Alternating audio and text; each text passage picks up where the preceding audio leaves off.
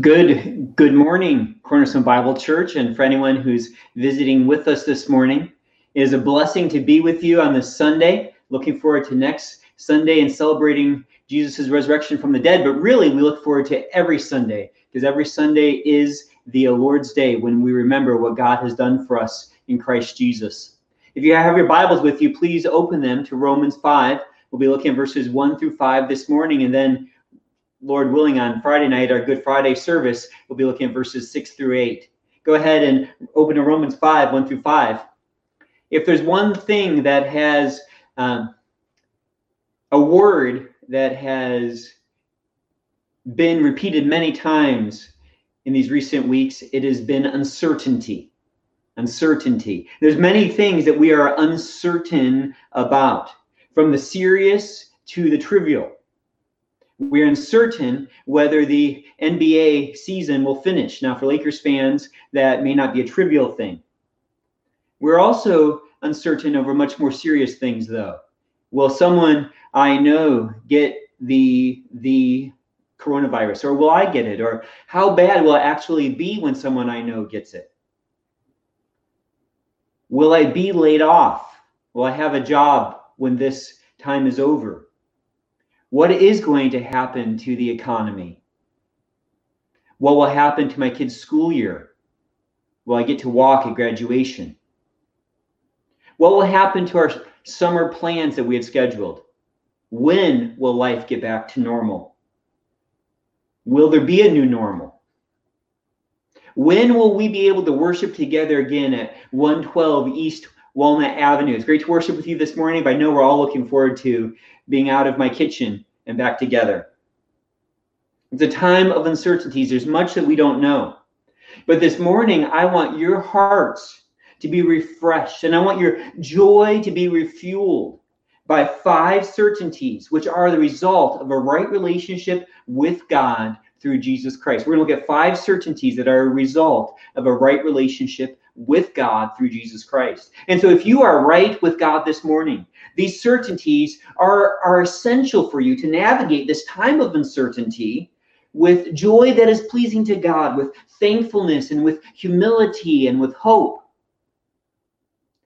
And if you are here this morning and you're not right with God,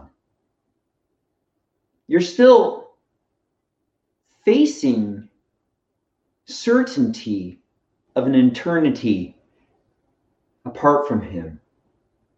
It doesn't have to be that way, though. We're going to see this morning how, if you're not right with God, that you can become right with Him through faith in Jesus Christ. We're going to see, as following that these 5 certainties can be yours too, so that all of you this morning, because of God's grace, through justification through faith, can be right with God. If you have your Bibles, go to Romans 5. I'm going to read verses 1 through 5. I'll be reading from the New American Standard Bible. Therefore, having been justified by faith, we have peace with God through our Lord Jesus Christ, through whom also we have obtained our introduction by faith into this grace in which we stand, and we exult in hope of the glory of God. And not only this, but we also exult in our tribulations, knowing that tribulation brings about perseverance, and perseverance, proven character, and proven character, hope. And hope does not disappoint, because the love of God has been poured out within our hearts through the Holy Spirit who is given to us. Please pray with me. Now, Father, we thank you for your great grace in preserving your word for us. We thank you, Father, for those of us who are saved, that we have your Spirit in us, and that your Spirit in us uses your word to bring us hope in the midst of uncertainty. So, Father, as we are living in these uncertain times, Father, I pray that your word would be particularly encouraging to those who have been declared righteous by you, who have that right standing before you, Lord. And I do pray, Father, that what we look at this morning would be so thrilling to our hearts, Lord, that joy would burst forth from us, Lord. And that really the way that we handle these times of uncertainty would be transformed because of this increasing dominance in our hearts of this good news, Lord. I do pray, Father, for those who are listening this morning who are not confident that they are right with you, who indeed have a concern that if they were to die, they would be separated forever from you. Lord, that they would see with clarity what it means to be justified by faith, Lord, and this offer of reconciliation through Jesus Christ. Father, I pray that your word would have its effect in our hearts this morning. In Jesus' name, amen. Paul begins in Romans 5, verse 1, saying, therefore, having been justified by faith. And the 5 certainties we're going to look at this morning follow in verses 1 through 5 are a result of having been justified by faith. So in order to get to these certainties, we have to understand first with clarity, what does it mean to be justified by faith? We have to ask ourselves 2 questions to get there. What does it mean to be justified by faith? And the second question is, have I been justified by faith? So let's look at the first question. What does it mean to be justified by faith? And as we answer these questions, we're going to get into those 5 certainties next. So what does it mean to be justified by faith? It means to be declared righteous. To be declared right, to be declared by God that you are someone who has not broken his law, and instead that you are someone who has kept his law perfectly. And that's what it means to be righteous. Not to be a law breaker, but a law keeper. To be pronounced by God both not guilty and law keeping. Now, I'm sure you can see the challenge of being called not guilty. If a young child comes into your room covered in chocolate, their face and their hands are just covered in chocolate, and you ask them, did you find the Easter bunnies I'd stored away? And they say, no. You'll have great difficulty saying to them, I know you've obeyed me. You're righteous. It'd be impossible, right? And that's what God's word makes clear. That in a sense, it is impossible. We'll talk about how you can be. That in a sense, God's word is clear that no one is righteous. We all have, so to speak, stolen chocolate melted on our faces. That's really what chapters 1 through 3 of Romans is about. It builds the case that every person deserves God's judgment. Romans 3 verses 10 through 11 is just one snippet. It says, as it is written, there's none righteous, not even one. There's none who understands. There's none who seeks for God. The book of Romans is also clear that no one can make themselves righteous through obedience. That child couldn't uneat that chocolate. Not eating chocolate in the future, never stealing Easter bunnies again, won't change the fact that that child still ate chocolate.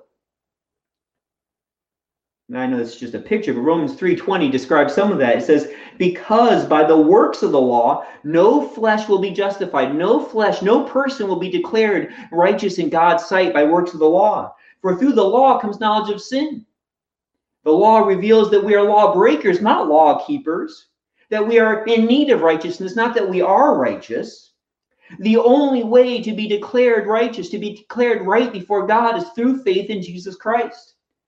Romans 3 verses 22 to 24 says, even the righteousness of God through faith in Jesus Christ for all those who believe. For there's no distinction, for all have sinned and fall short of the glory of God.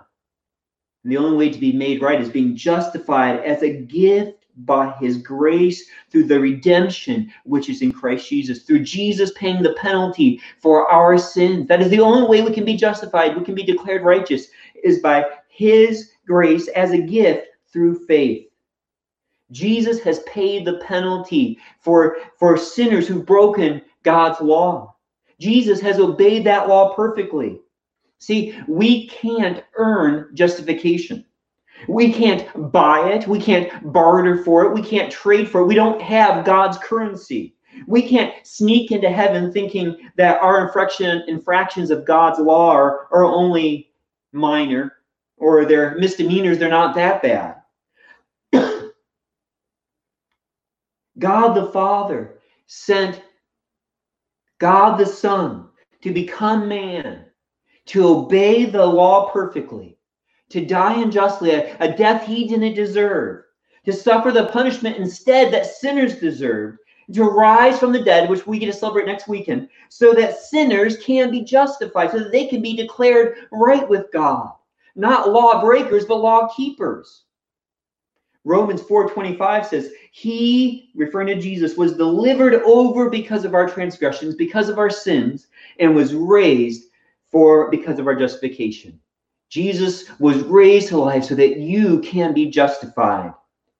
Romans 5:1, which launches into this morning's passage, begins, therefore, having been justified by faith. And that one phrase, justified by faith, summarizes everything that's taken so place in Romans 1 through 4. The only way one becomes justified, becomes right with God, is by believing God's offer to justify the ungodly through faith in Christ. That is how you this morning, if you're not right with God, if you are afraid of death, if you know that if you were to stand before God, you would be sent to hell for your disobedience to him, the only way you can be made right is through faith in Jesus Christ. And that offer is for you this morning. If you have not put your faith in Jesus Christ, come to him. He is willing. God is willing to justify you if you put your hope only in him. That leads us to our second question. The first question is, what does it mean to be justified by faith? And the second is, have you been justified by faith? Have you been declared righteous by God? Welcome into his presence. See, only sinners will be made righteous. Have you come to God understanding your desperate need for righteousness? That all you have earned for your efforts, for everything that you deserve, is ultimately judgment and hell? That he would be right to send you to hell? Have you admitted that you are unworthy of being declared righteous? Are you willing to leave behind your unrighteousness and you are willing to turn your back and do things your way? Are you willing to go and say, yes, God, I will do them your way? All I've earned for my effort is the punishment I deserve. Have you put all your faith in Jesus' obedience? His obedience which satisfies God's law. And if you put all your faith in Jesus' death, which satisfies God's demand for punishment, have you said, my only hope is Jesus Christ?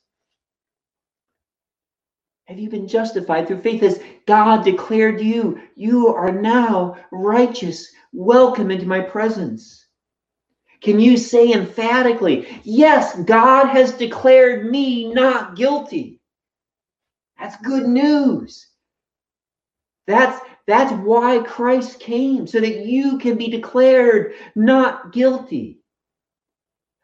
If you have been justified by faith, you experience the uncertainties of this life in a completely different way. Really, for you, life in this world, which is still fallen, which is still waiting for God to remake it and to make it again perfectly, your experience of this world is completely different because of that good news of being made right with God through faith in Jesus Christ. While around you is uncertainty, you can have certainty if you've been justified by faith in Jesus Christ. And this morning, Romans 5, verses 1 through 5, we're going to see 5 certainties which follow justification by faith. And I know it took us a while to get there, but that's because Paul starts with such a big beginning. He says in that verse 1, therefore, because of having been justified by faith, and then he launches into the certainties that follow. So if you've been justified by faith, here's the first certainty. You have the certainty of peace. You have the certainty of peace with God. If you've been justified by faith, you have the certainty of peace. Romans 5:1 continues, therefore, having been justified by faith, we have peace with God through our Lord Jesus Christ. Peace is the end of hostility. We were rebels. We were involved in a losing battle against God. We were opposed to his reign. We were seeking to overthrow the King of the universe, our Creator. We were spiritual anarchists. We were law-defying pirates. Instead of thieving gold, we were thieving glory from God, glory that belonged to God. All of our lives were about our freedom and our independence and getting what we wanted for ourselves. And that's why there's such bad news in Romans 1:8. For the wrath of God is revealed from heaven against all ungodliness and unrighteousness of men who suppress the truth in unrighteousness. That's why God's wrath is coming, because of what we were like, because of our hostility towards God. But now, it says, having been justified by faith, we have peace with God through our Lord Jesus Christ. And again, it is through our Lord Jesus Christ. It is not through our effort. It's not through our merit, not through our feelings of contrition, not through our acts of penance, but only through faith, through our Lord Jesus Christ. See, we had real guilt against our Creator. We had reason to be disturbed. We had reason to fear. We had reason to not sleep at night. And if you are not right with Jesus Christ, you have reason to be afraid. See, until the stain of our sin is bleached out, until we are clean, we know that there's no hiding from God. We are at His mercy to keep our heart beating 1 second longer. But Christ dealt with on the cross all that would separate us from God. Colossians 1:20 talks about the reconciliation we have with God through Jesus Christ. Colossians 1:20 says, through Him, through Jesus, to reconcile all things to Himself, having made peace through the blood of His cross. When Jesus died on the cross, He took the punishment of sinners so that we can be reconciled to God, so that there's no longer beef with God. There's no hostility with God. The hostility has been removed, and war criminals are adopted as children. But the Jewish idea of peace is more than the end of hostility. Peace is also the flourishing that follows the end of hostility. It's the goodness and the well-being, the blessing that follows the end of war. And Jesus is not just the beginning of our peace with God. He's the guarantor of eternal peace with God. Isaiah verses 9, 6 through 7 describes Jesus, the prophesied Messiah, as the Prince of Peace. Isaiah 9 verses 6 and 7 says, for a child will be born to us, a son will be given to us, and the government will rest on His shoulders, and His name will be called Wonderful Counselor, Mighty God, Eternal Father, Prince of Peace. There will be no end to the increase of His government or of peace. That peace is just going to keep flourishing for eternity on the throne of David and over His kingdom, to establish it and to uphold it with justice and righteousness from then on and forevermore. The zeal of the Lord of hosts will accomplish this. We have nothing to look forward to except unending peace and blessing. And I don't mean just kind of peace as in tranquility and boredom. I mean the fullness of the blessing of the God of the universe bestowed upon us. In God's promise to Israel, He promises a covenant of peace, a relationship characterized, unbroken by peace. In Ezekiel 37, verses 24 to 27, I'm going to read some of that. Ezekiel 37, verses 24 to 27. My servant David, he's talking about the prophesied Messiah, will be king over them. Then they will all have one shepherd. And they will walk in my ordinances and keep my statutes and observe them. That's part of the peace that comes with Jesus Christ, is that we love obedience.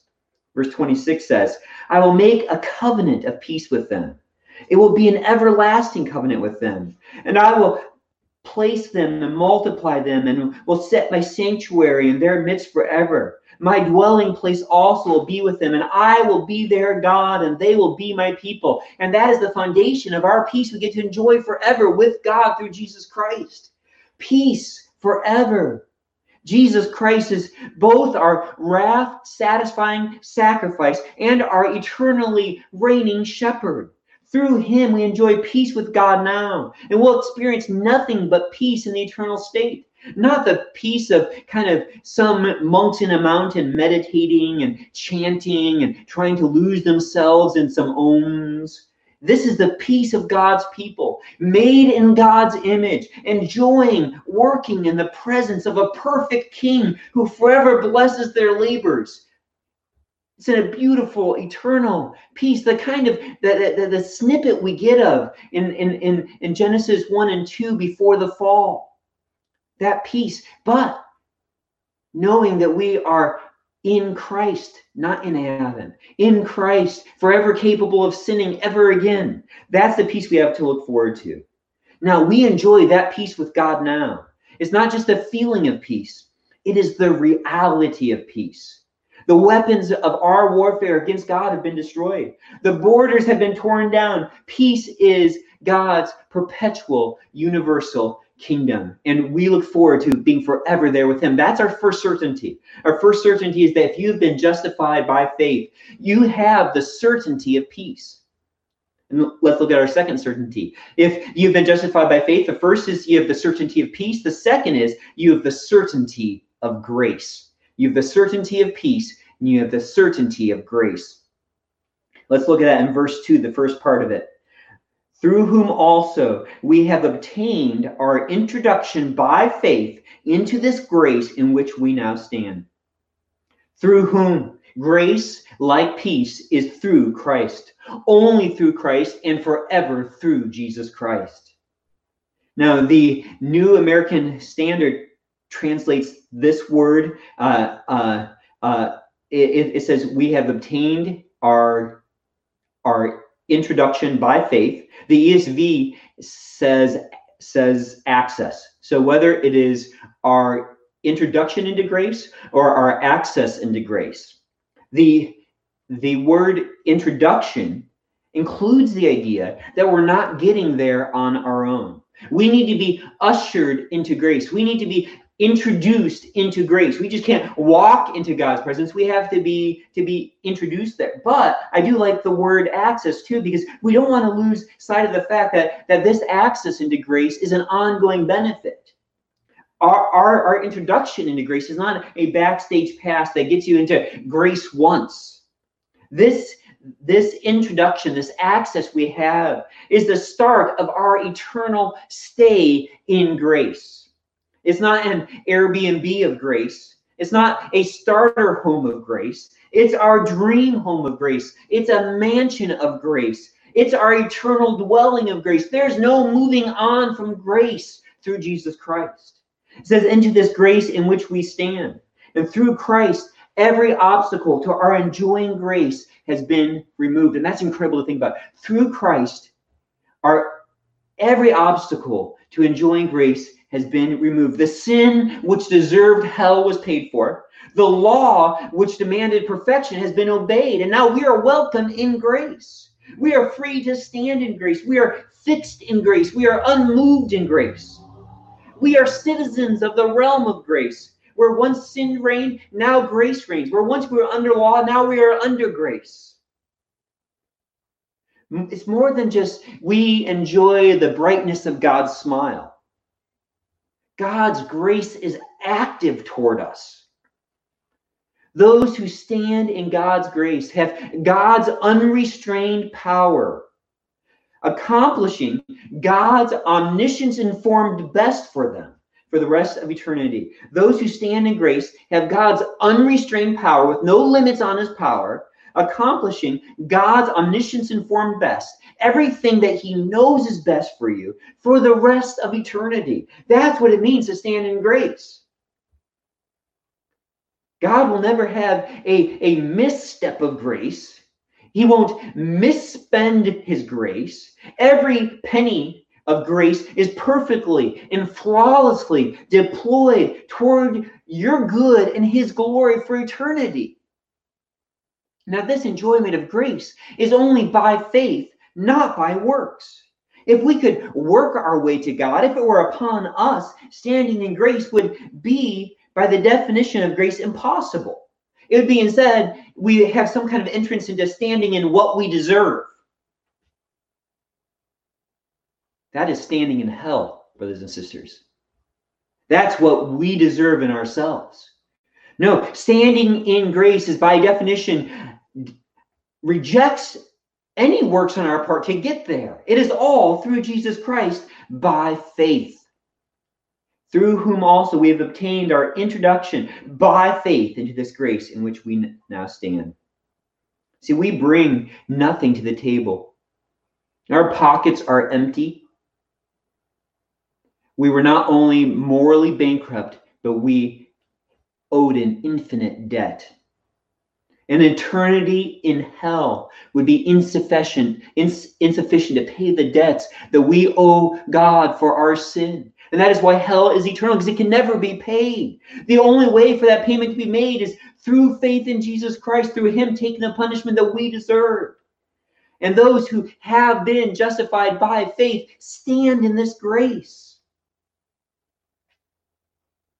We stand in grace, perpetual grace, unfettered grace, amazing grace. Why? Because it was in God's eternal heart that we should be here, that we should be at home in his courts of grace. Praise him. That is certainty in uncertain times. The certainty is, if you've been justified by faith, you have the certainty of peace. If you've been justified by faith, you have the certainty of grace. And third, if you have been justified by faith, you have the certainty of glory. You have the certainty of glory. We see that in the second half of verse 2 of Romans 5. It says, and we exalt in the hope of the glory of God. The biblical word for hope, it doesn't mean a wish for something, like I hope we get to leave our homes someday, but confidence in something you haven't received. It's something you have grounds for expecting. You have confidence you're going to get this. It's not the hope a child may have of getting married one day. Instead, it is more like the expectation the bride and groom have on the wedding day. In fact, on the wedding day at the church, as they're already in their suit or in their dress, that they're confident they're going to leave the church married. Now, ideally, there's not a lot of suspense on wedding day if either spouse is going to say, I do. They're confident they're going to leave this day married. See, this hope that we're talking about is even more solid than that hope, because that hope is still dependent on what fickle humans will say or do. This is certainty in what God will do and what God ultimately has done. See, God never learns anything new at the last minute to make him change his mind. This hope is confident hope. It is the hope of the glory of God. Now, this could be confidence that we are going to see the glory of God, that we're going to see his beauty and his brightness, that we're going to see him revealing his infinite worth to us, brighter than any sun. And that is a confident hope that we have, that we're going to participate in God's glory. But most commentaries see this as more than a hope that we're going to see. This is a hope of what we will be. This is a hope not of just of what we will see, but of what we will be. It's confidence that God will transform you who have been justified by faith from your likeness to sinful Adam, who fell short of the glory of God, to Christ-likeness, to conformity to Jesus Christ, to conformity to the new Adam, who perfectly glorified the Father. That is the hope of the glory of God, that we're going to be made like Jesus Christ, that we're going to be morally perfect, that our every appetite will be pure, that we'll have no coveting left in us, that we will be perfectly disgusted by even the thought of sin, that we will have a flawless appraisal of God's beauty and his goodness, that we will be forever happily transfixed upon God, that we will wake to work for him with a smile. That's just a little bit of what it means to be made in Christ's image. One commentator says it's the godlikeness which was lost because of sin, the shattered image restored. And that's what the hope of glory is. And that hope of glory is promised later in Romans chapter 8. In Romans chapter 8, like verses 17 and 18. It says, if we indeed suffer with him, so that we may also be glorified with him. So those who suffer with him are glorified with him. For I consider, verse 18 of Romans 8, that the sufferings of this present time are not worthy to be compared with the glory that is to be revealed to us. These sufferings are nothing compared to the glory that we're going to get to enjoy of being made like Jesus Christ. Romans 8, verse 21, later in chapter 8. The creation itself, talking about the physical creation, the earth and the universe and everything that's been marred by sin, itself also will be set free from its slavery to corruption into the freedom of the glory of the children of God. That as Christ's children are transformed into the glory of God, all of creation will be fixed. In Romans 8:30, those that God has predestined, he also called. Those whom he called, he also justified. He's declared not guilty. And those whom he's justified, he also glorified. If you have been justified through faith in Christ Jesus, you will be glorified to become like Christ Jesus.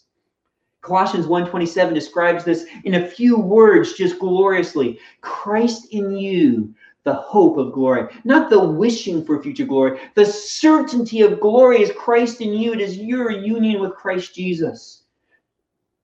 The certainty of glorification. Or Colossians 3 verse 4. When Christ, who is our life, is revealed, when he returns, Christ, who is our life, is revealed, then you also will be revealed with him in glory. We'll be made like Jesus Christ. That's Colossians 3:4. And listen to Philippians 3 verse 21.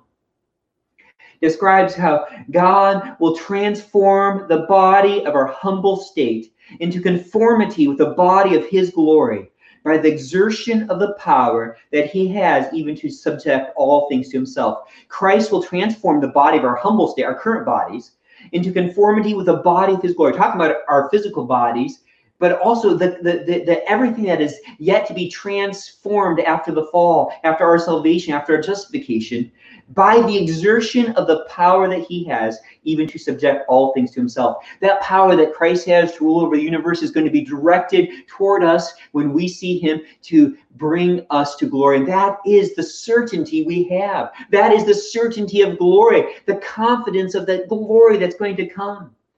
And that's why Paul, he says, we exalt in the hope of the glory, exalt. In the glory of God, or in the ESV it says rejoice. We exalt, we rejoice in the midst of all of the uncertainties of life. We exalt and we rejoice. Now, this word can be used in a negative way as boasting. Right? We take pride in something. You can boast in something that you've done. You can pat yourself on the back for your accomplishment. Kind of like a football player who does an amazing catch or something, and he does a little dance in the end zone. That is boasting. But this word can also be used to exalt or to rejoice in a privilege that's been given to you, for which you've done nothing. It's like being handed a lottery ticket that you know is a winning lottery ticket. The numbers match up. But you've been given this lottery ticket by someone who at one point you just hated. You didn't want anything to do with them. And you didn't think of purchasing a lottery ticket. You didn't pay for the lottery ticket. You didn't pick out the winning numbers on the lottery ticket. You would never do the same for that person, but they give you this winning lottery ticket. Well, can you boast in that? You can't boast in that, but you can exalt in that. You can rejoice in that. And that is what Paul's saying here. We exalt in this certainty of the glory of God. We exalt in what our transformation is going to be. We exalt in what we will be when we see Christ. We exalt that we will be 100% pleasing to God, that we will always delight in God's presence, that we will never be bored by him. We exalt that we will be perfect appraisers of God's beauty, that we will understand his holiness, that we will find perfect pleasure in fulfilling God's commands to us, that we will fulfill them with eagerness for eternity. We exalt that we will be God's unique, and each of us will be unique. We'll each be a creature crafted by him. We'll be God's unique masterpiece, capturing in each of us the image of Christ. And I don't exactly know what that's going to be like. Each of us is going to be a unique piece of work whose beauty comes from its likeness to Christ, but each of them are going to be done in their own style. There's going to be an Isaiah style and a Hyun style and a France style. They're each going to be individuals, but all of them are going to be made conform to the image of Christ. And the only one who gets attention in that is God himself, because he's the artist.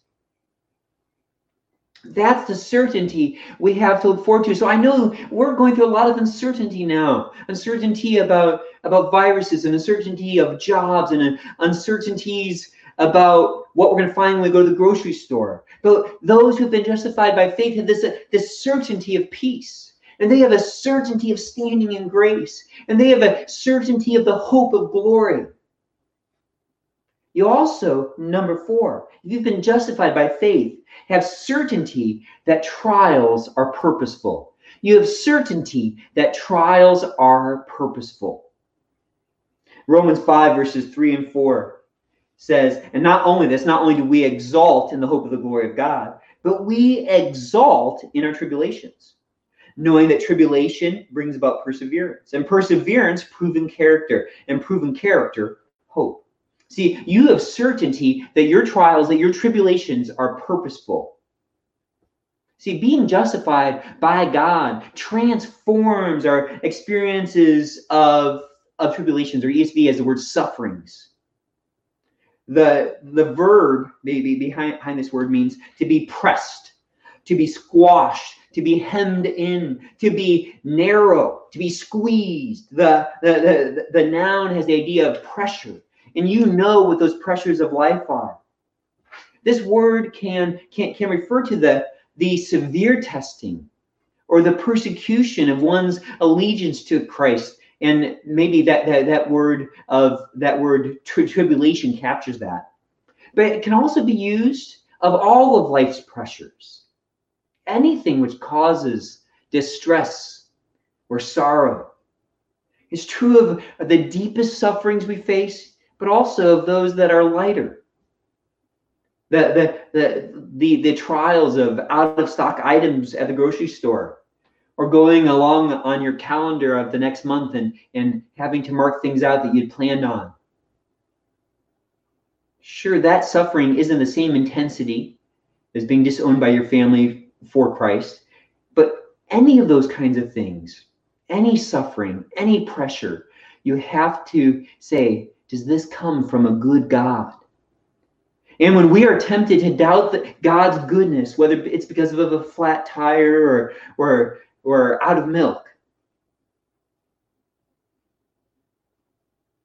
when you're tempted to question the goodness of God, it is a kind of distress, a suffering, a squeezing. So how do we respond to those?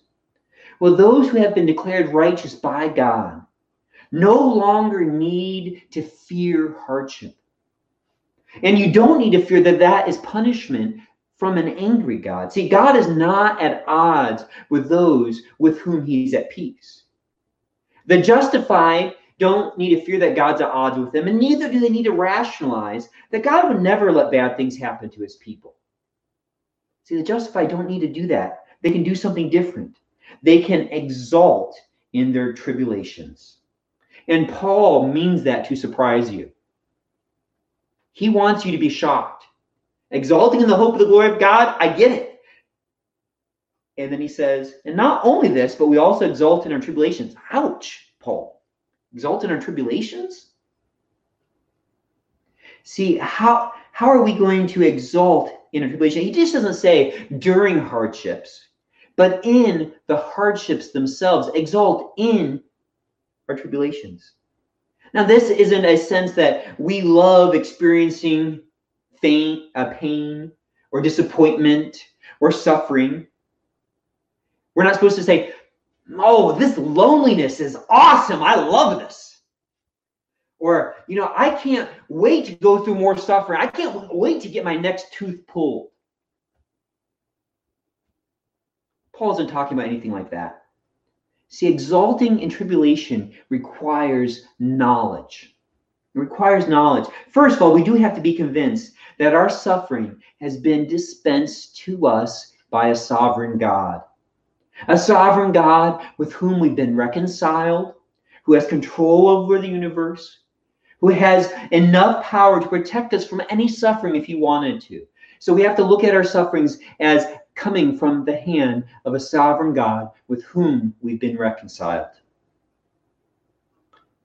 But Paul goes on here. He says, we must become convinced. So he says, that we exalt in our tribulations, knowing, it takes conviction, knowing that tribulation brings about perseverance. It brings about endurance.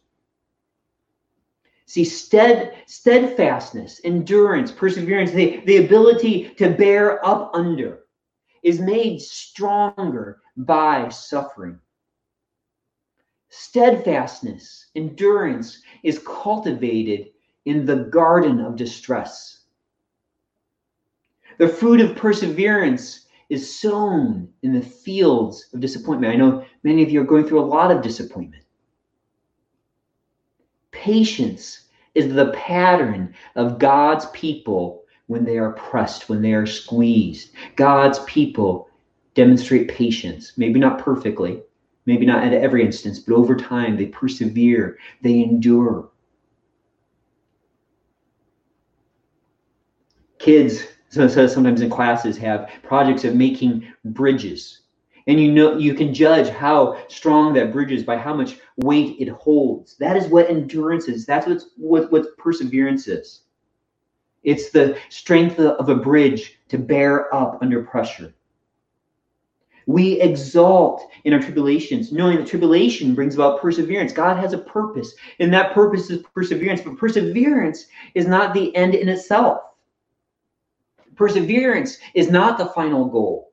We must also know that endurance brings about proven character. It says, and perseverance brings about proven character.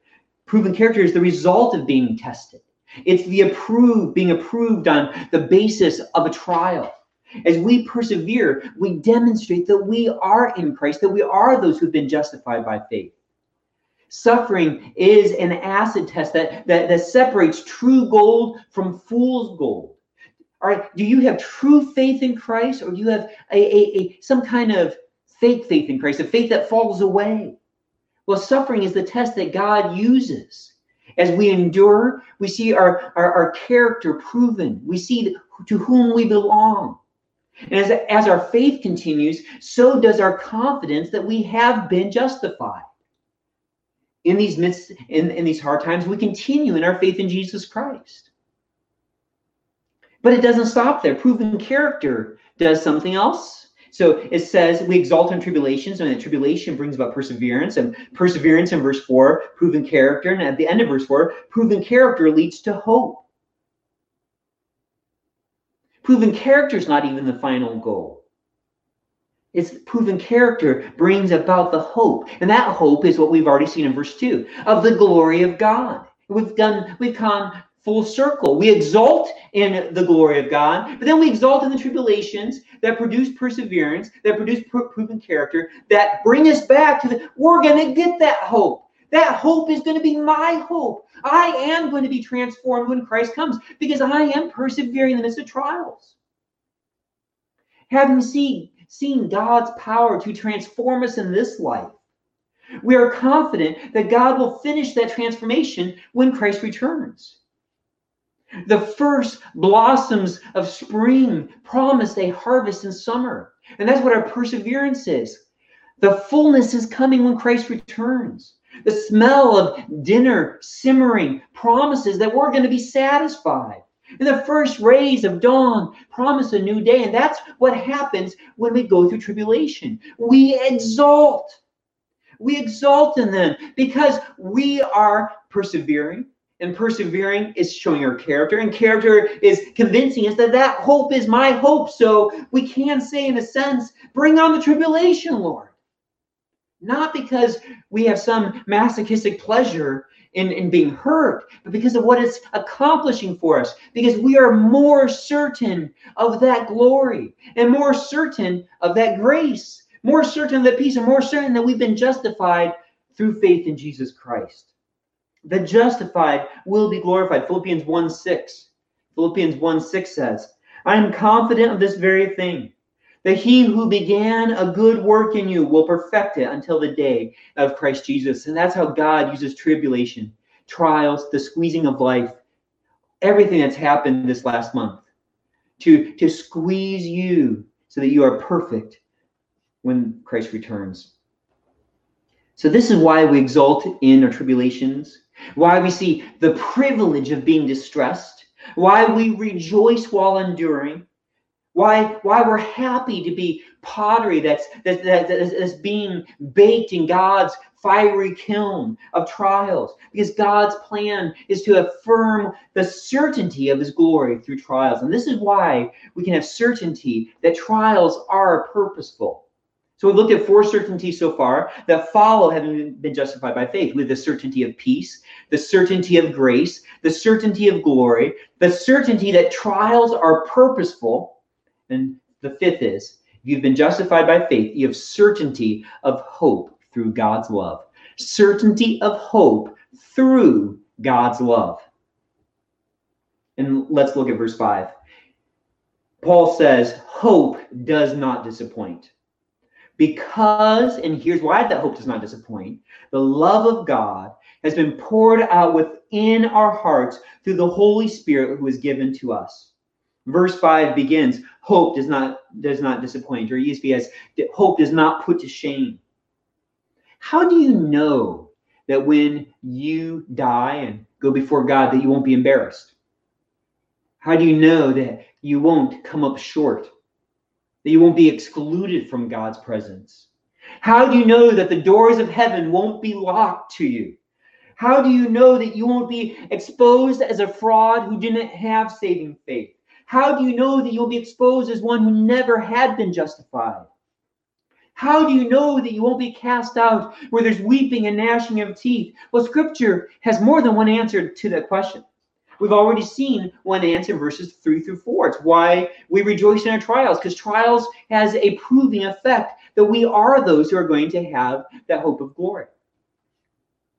Another answer is that believers, those who've been justified by faith, have an increasing pattern of doing what Jesus says. Their lives have been marked by obedience. They have built their lives on the rock. They are those who listen and obey. They are those who produce a harvest, as you think about the parable of the sower. They are those who love the brethren, as you think about 1 John, who practice righteousness. So they are those who obey. But there's another answer in verse 5, how you know that your hope in Jesus Christ is true hope. We have certainty that we won't be ashamed. And the next word is because, which is just such an interesting thing that Paul does here. Hope does not disappoint. Your hope won't disappoint. It won't leave you ashamed. You won't be like the emperor in new clothes. You won't appear before God undressed, because, and here's why, the love of God has been poured out within our hearts through the Holy Spirit who is given to us.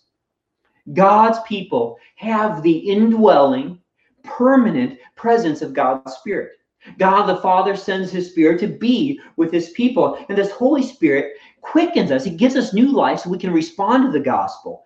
But then after we respond to the gospel, to this promise of being justified through faith, the Holy Spirit pours God's love into our hearts. This is God's love for us.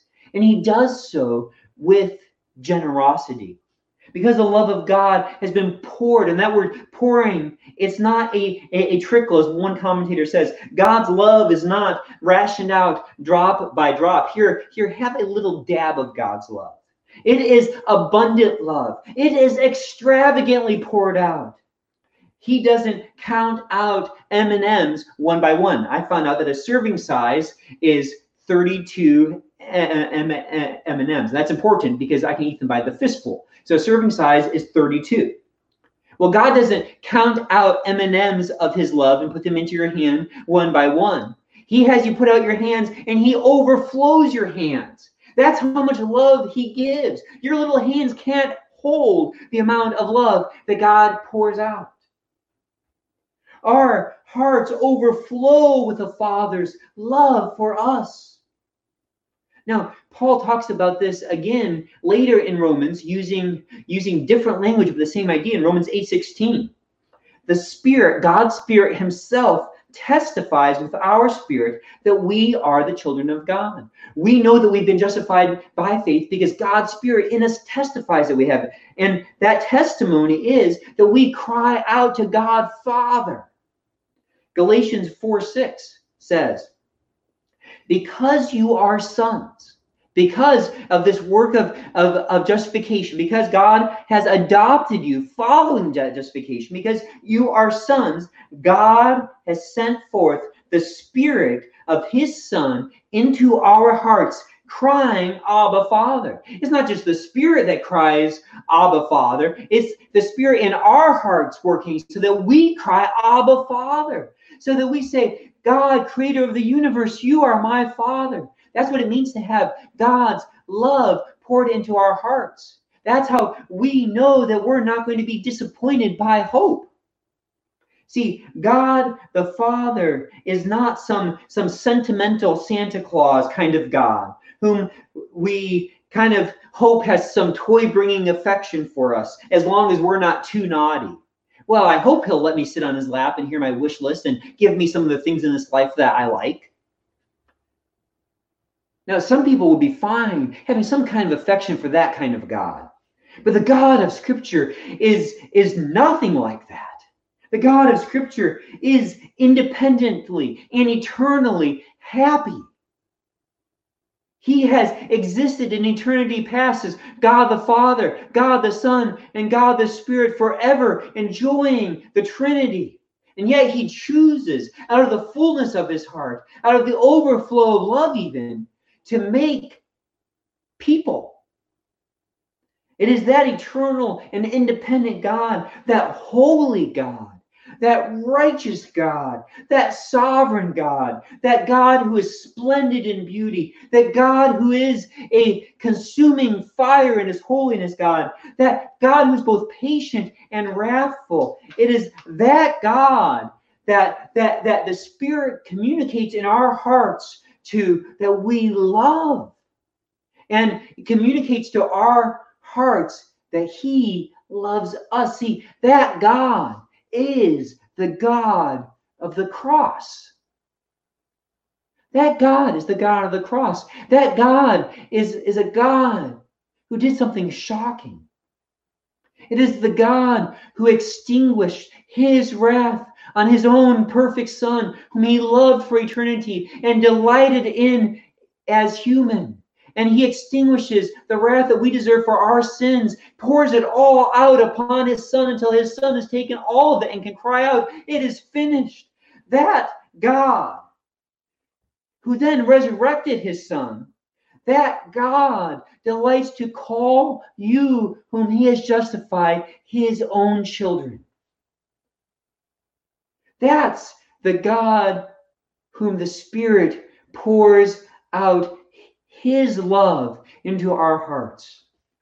The Spirit pours the Father's love into our hearts, following our justification, so that we know our hope is authentic. We know that he is our Father, that our confidence is genuine, that the judge of the universe, that the executioner of the universe has declared me not guilty. That the judge of the universe has adopted me, that he has become my Father. And why can I say my Father? It is because of the Spirit he has poured out into my heart. I have no right of that. I can speak, I am a wicked man. I've done so many wicked things. I have no right to this hope. Why do I have faith in Christ? It is because of God's grace to me. And how do I know I have faith in Christ? Because the Father's love has been poured into my heart, so that I know I call him my Father. And when I pray, it's Father. That's why I encourage you to pray. If you've been justified by faith, call him Father. You'll know that love. See, I know by God's grace that this is my gospel hope. This is my hope of glory, and it's not going to disappoint me. And that's the certainty you can have. That is, you have the certainty of hope through God's love being poured into your hearts if you've been justified by faith. That hope of glorification is your hope. So what do you do when you are most aware of your sin? When you are most aware that deep down there's still this brokenness that remains, that you still part of you love what's wicked. who is God to you then? Is he someone that you hide from? Or is he someone that you run to? See, God's Spirit convinces our hearts of God's love, that if you've been justified by faith, you run to him. Do you see God now as a giant waiting to stomp you, or a shepherd looking for his lost sheep? Are you afraid that when you die, the doors of heaven are going to be locked to you? Or are you confident, are you certain that they will be thrown open, and that you will be ushered into the kingdom of your Savior, Jesus Christ?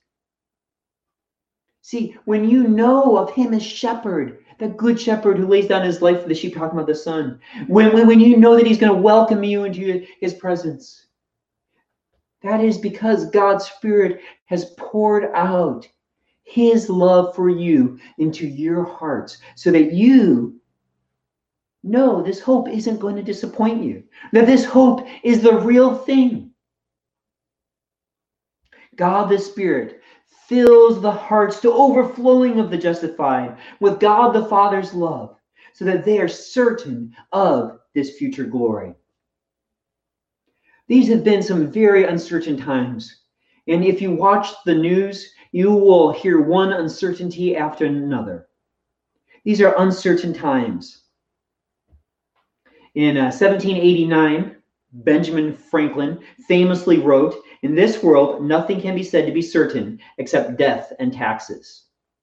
We still have to pay our taxes, even if they've been moved ahead from April 15th to July 15th, as some of you know. We still have to pay taxes. We're very aware that we're all going to die. But there are more certainties in life than death and taxes. If you have been justified by faith in Jesus Christ, you can be certain of peace with God. You can be certain that you stand in grace. You can be certain of the hope of glory, of transformation into Christ's own image. You can have the certainty that trials are purposeful, that what you're going through now, you can exult in them because of what God's accomplishing in your life through them. And you can be certain that you won't be disappointed in hope because of what God has done in giving his love to you through his Spirit. There is certainty for those who have been justified by faith. Let's pray. Now, Father, I thank you for your word, Lord. Father, we, by God's grace, by your grace, have been thankful. And we are thankful. We are thankful for the health care we have. We're thankful for the many doctors and nurses among us, Lord. We are faithful for how you provided for us. We're thankful for how we live in America. We're thankful for how we can go to the stores. We're thankful for just all of these blessings, Lord. But Father, and we want to be good examples for our kids. We want to demonstrate. We want to count our blessings, Lord. But Father, the privileges and the riches of this passage, they are mind blowing.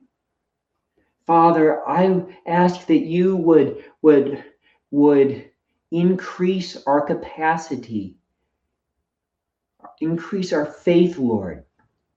Father, it is an amazing thing that we've been justified by faith, those of us who are right with you, Lord, but we need that faith to grow, Lord. I pray that we would understand these certainties more, Lord.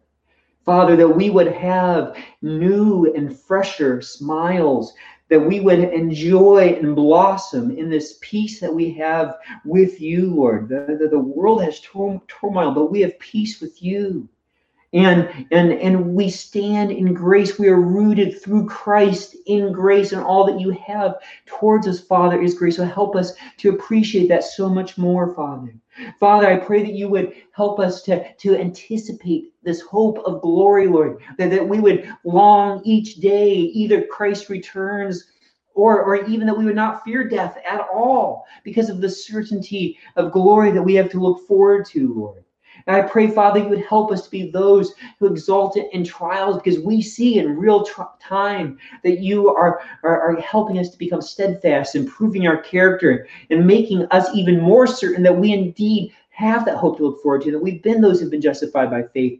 And help us, Lord, to experience in the subjective way, Lord, not just that we know that you love us, Lord, but that your Spirit would preach to us, would proclaim to us, would convince us and persuade us of your love for us, that you indeed are our Father.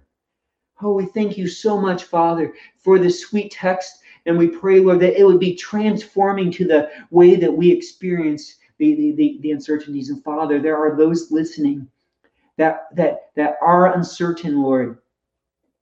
And they have a right to be uncertain because they have not been made right with you. Lord, I pray that you would break through their rebellion, break through their hard-heartedness, break through their self-reliance, smash through that so that they would see the glory of Christ, and so that they would go to him and be justified by faith, Lord. That it would become crystal clear for them the doom that they're facing, but the grace that you're offering, and that they would see and need Jesus more than anything. Please, Father, do that in your grace, Lord. I pray that for our little ones, Lord. I pray that for our children. I pray that for those among us who have been putting on a facade for many years, but they haven't really understood this yet. I pray, Father, for any guests who are listening. In Jesus' name, amen.